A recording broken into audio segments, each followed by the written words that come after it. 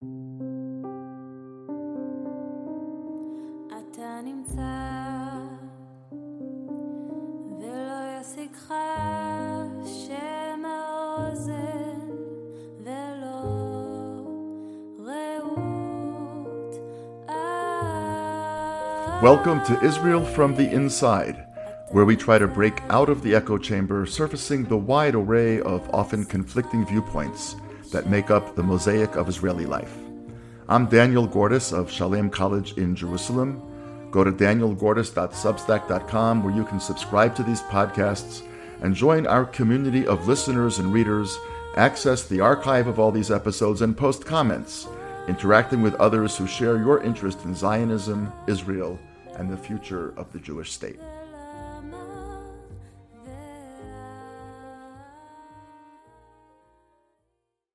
All of our listeners know that we have been spending quite a bit of time thinking about Israel's future, what recent events in recent months have meant for the fabric of Israeli society, where these recent events came from, where we're headed, and so forth. Not that long ago, I had occasion to learn about a fascinating organization which is relatively new in Israel, run by a person who I've known actually for many years in different contexts. The name of the organization is the Fourth Quarter, and the person who runs it is Yoav Heller. And the idea here is actually to help Israel prepare itself to move into the fourth quarter without making some of the mistakes that other countries, organizations, businesses, etc. have made.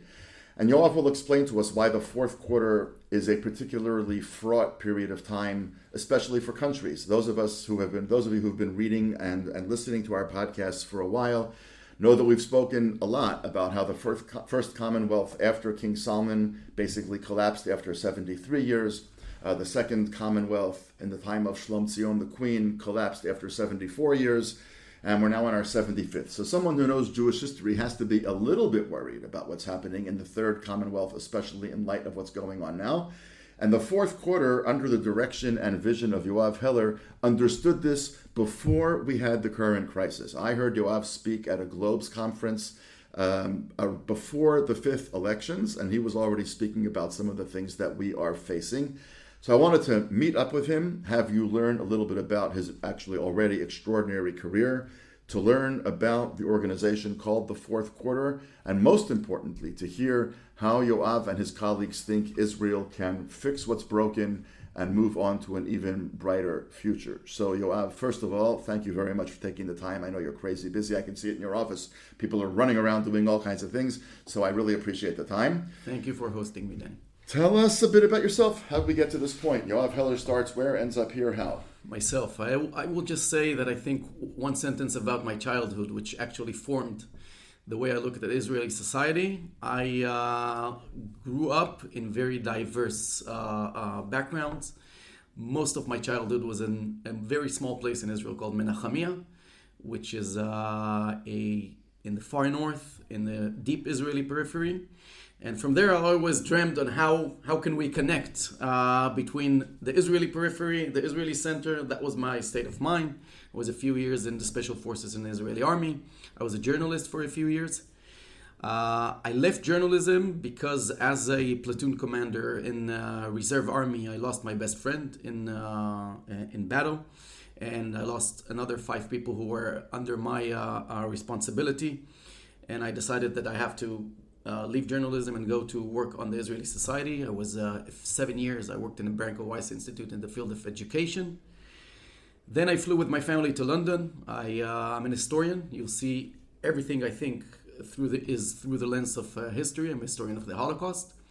And then I ran for 7 years. I was the CEO of Maoz, organization that works and established a very big and a significant network of leaders, cross-sector leaders in Israel that we aim to actually improve outcomes of Israeli civic society and Israeli government. And a year and 2 months ago, during the Bennett administration, I left Maoz and we established for friends the Fourth Quarter. I'm the chairman of the Fourth Quarter. I don't work in the Fourth Quarter, but I dedicate my life to the Fourth Quarter. I'm also the chairman of the Israeli National Sports Institute in Wingate. I live in Tel Aviv, married +2. That's me. Okay, so a platoon commander, a historian of the Holocaust, a journalist, a former head of Maoz, the head of the Sports Institute, and one of the visionaries behind Fourth Quarter. Fourth Quarter has a diagnosis, right? It looks at the history of other countries. It looks at Israel's history, and it says, as you have said in many different settings, Israel is at its finest moment ever, and Israel is at its most potentially precipitously dangerous moment ever. Explain both of those claims. Absolutely. I think we need to tackle the problem definition from two angles. But I do want to insist, I know you said that, it's not only that we diagnosed this before the elections, we diagnosed this during the Bennett administration. Why is it important? First of all, you'll see in a moment, we're a grassroots movement, and our accountability now in Israel is built upon the fact that we said this in one political environment than in the second political environment. So that's very important. Meaning you're saying the same thing to everybody, not saying something specific to each audience. Absolutely. And also our message to people is let's rise a little bit beyond what we see as the concrete problem. And let's look at the historical perspective and the two angles that we bring to the problem definition. One is the notion of the fourth quarter. As you said, twice in Israeli history, it did not succeed in the fourth quarter between 75 and 100. And actually, we need to see a little bit deeper the phenomenon there. It was in the Solomon era and also in the Hasmonetes, it was prosperity. It was under the prosperity was hidden the social fabric that was actually very fragile. And then came the collapse. So prosperity, social fabric, is fragile and collapse. But we saw it's not only in Israeli history. We saw it in really Jewish history. In right? Jewish history, yeah, actually, tens of states in the past were in this situation. You know, most known as the United States of America. It also happened in the fourth quarter. Right, the Civil War is what happened in the fourth quarter. What happens in the fourth quarter? So we said if so many countries were almost at civil war or in civil war in the fourth quarter, this needs to be diagnosed. And what we saw is the following phenomenon, that the first generation actually establishes the revolution. The second creates the infrastructure. The third that we're finishing right now, actually, if the country is successful, creates the scale. And I think this is a wonderful country, and the scale here is amazing. And in the fourth generation, there are two processes that happen that I think are universal, and they will come. The crisis will come. Now it puts you in a crossroad. You could actually manage it and renew yourself, or you could collapse. And what are those two crises? Yeah, two things. One is a battle between an old elite and a new elite. It means that there's an elite that came from the establishing group, and that elite, in its perception, is now in a regression of power, which actually they're right, but on the other hand, they still have a lot of strongholds in Israeli society or in other countries, in the judiciary system, in the business system, in the special units. And academia. In academia. So on the one hand... So that elite, just to make everybody clear, that elite is the secular, European, Ashkenazi, Ben-Gurion and his descendants, who in 1949 got 46 seats in the Knesset, and according to recent polls, if they were to run now, would get 0 seats in the Knesset. Yeah, but that's the labor. I would say... But even so, the left in general... But the sociological group, I think, is still worth 35, 40 mandates. Of the society, right. Yes, and it's important to analyze their perception, because on the one hand, they're right, they're in regression, they contribute a lot to the state, but on the other, their victimhood is... I think it's also false, because as I say, they have a lot of strongholds in elite. Then comes the new elite. Who's the new elite? So the new elite is a bunch of groups. That's the ultra-Orthodox. That's the Masorti, or the traditional Sephardic Likud supporters, let's call him, from the periphery, from the second belt of Gush Dan, of Israeli center, Chulon, Bat Yam, the new middle class. How are they elite? In what way are they elite? And that's what I will say. On the one hand, their perception is, we're not an elite.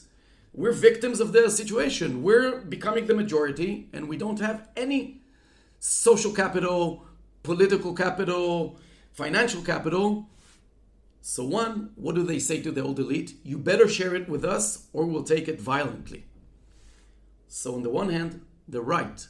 their presence in the Israeli, and by the way, it's also the religion Zionist group, their presence in the Israeli public sphere is not in a proportion to their size. What percentage do you think they of our Israeli society? Okay, so here it's interesting. It's what they're today and what they will be. I think today they're probably 50%, not more than 50%, okay, which is significant. Which because makes up Haredim and Mizrahim and Ashkenazi religious Zionists. Yes. Okay. But they will be more. Now, so the right, they do not get their share. On the other hand, where are they wrong? They're, once again, like the first group, their perception of victimhood is exaggerated because they have a lot of political power. A new middle class evolved. A new class of political, let's say, askanim, I don't know how to call it. Business people. That are, by the way, in the new unions. Unions today in Israel are a lot made of these people. So they possess a lot of power in Israeli governmental offices and so on. So their perception is right. But also, it's dangerous because they have much more power. So what happens in the fourth quarter? You have groups that all feel as victims, all feel that they're losing. Nobody's taking responsibility. And when the clash happens, people will ask themselves, who's going to take responsibility of the situation if everybody is victims? Is this clash that what we're in now? Exactly what's in now. Why people say, are you guys prophets? We said, we're not prophets. We just saw in history that's what happens.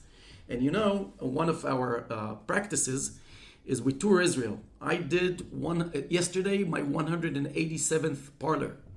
And we go to salons, to houses of people. We get hosted in all political backgrounds. Yesterday I was with 45 people from Ganei Tal, all Likud and Tzionut Datit supporters. Tzionut Datit is the national religious? Yes. And you can see they actually they feel that they're losing everything. And then I come to Tel Aviv, and they're feeling they're losing everything. And I tell people, look. Everybody can't be losing everything.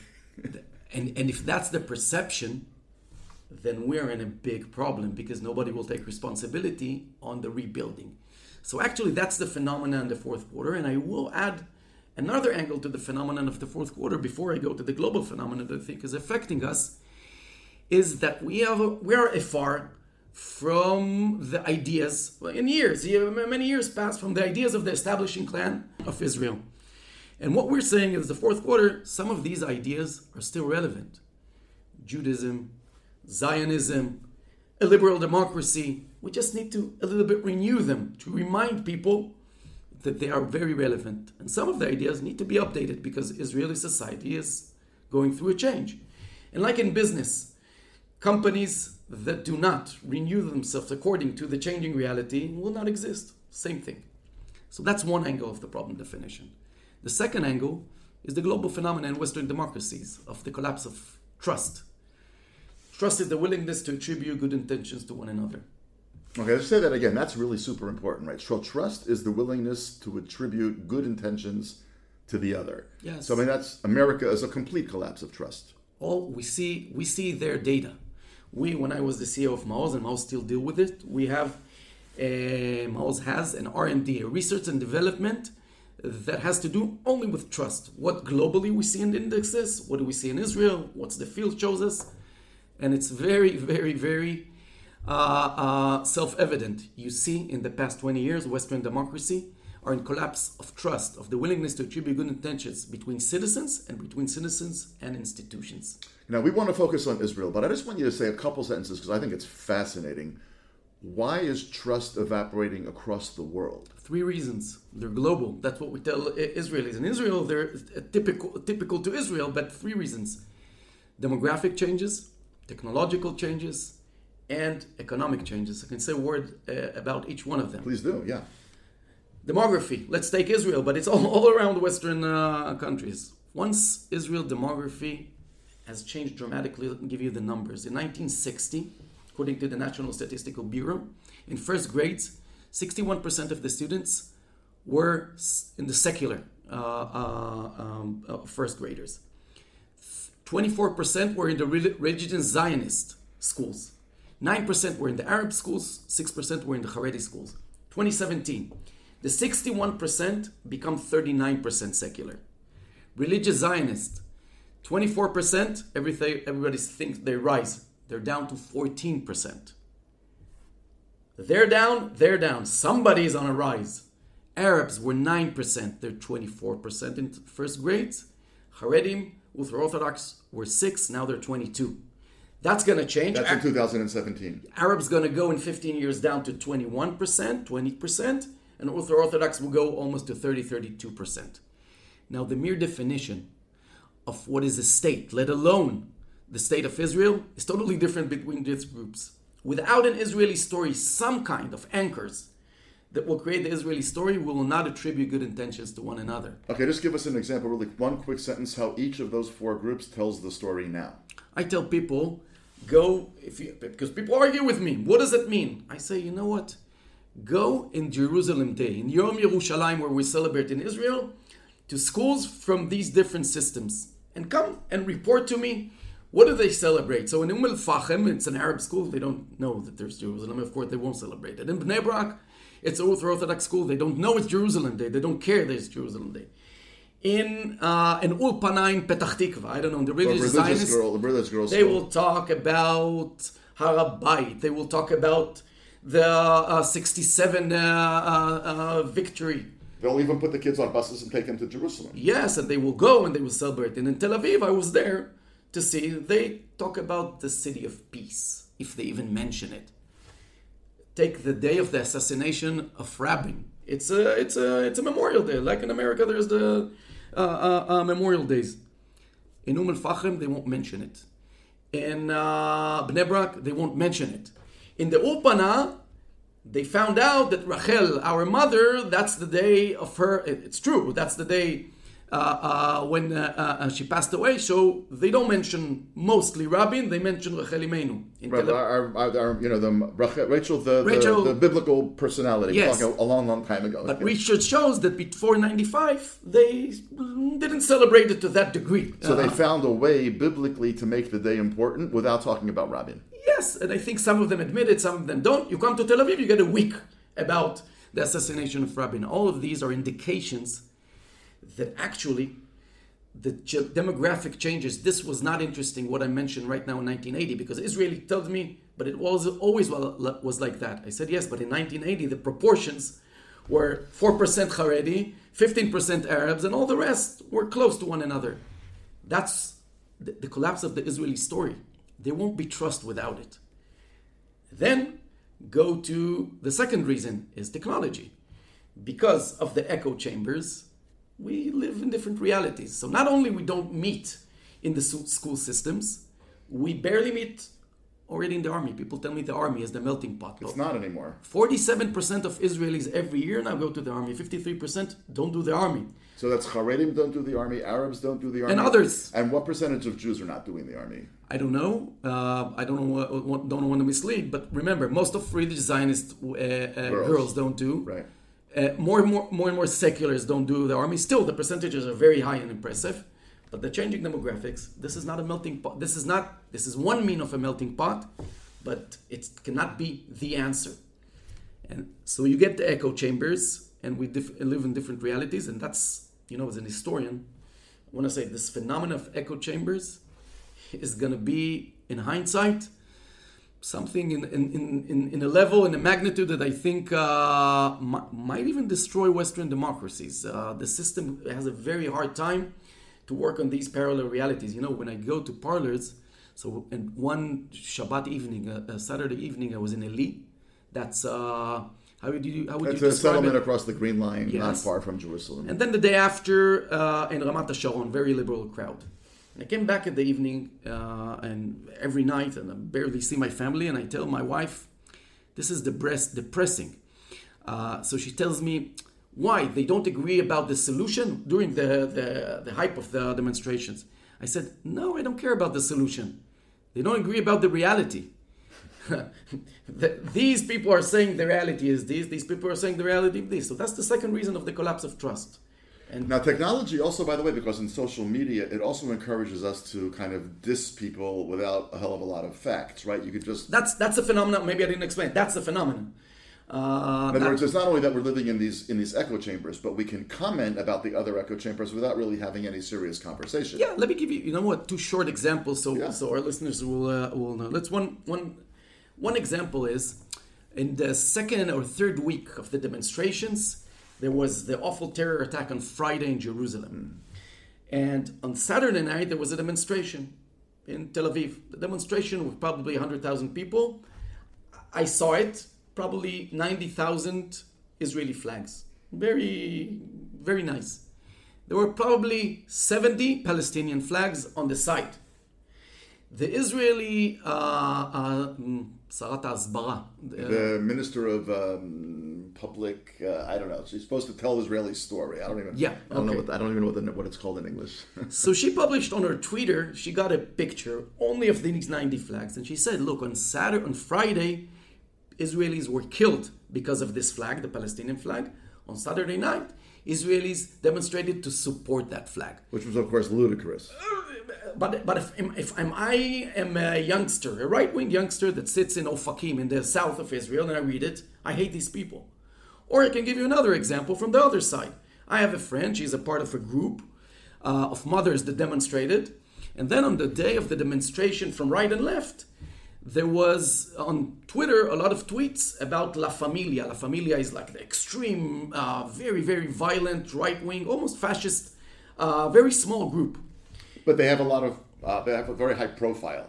They go to Beitar Yerushalayim soccer games, they march in the protests. They are violent, so people are actually scared of them. They're very violent and they're very scared. But there were tens of thousands in the right-wing demonstration. And one in the group of my friend, of people from the left, the women from the left, one of them published, "Look at these people," a picture of these, as of all the right-wing.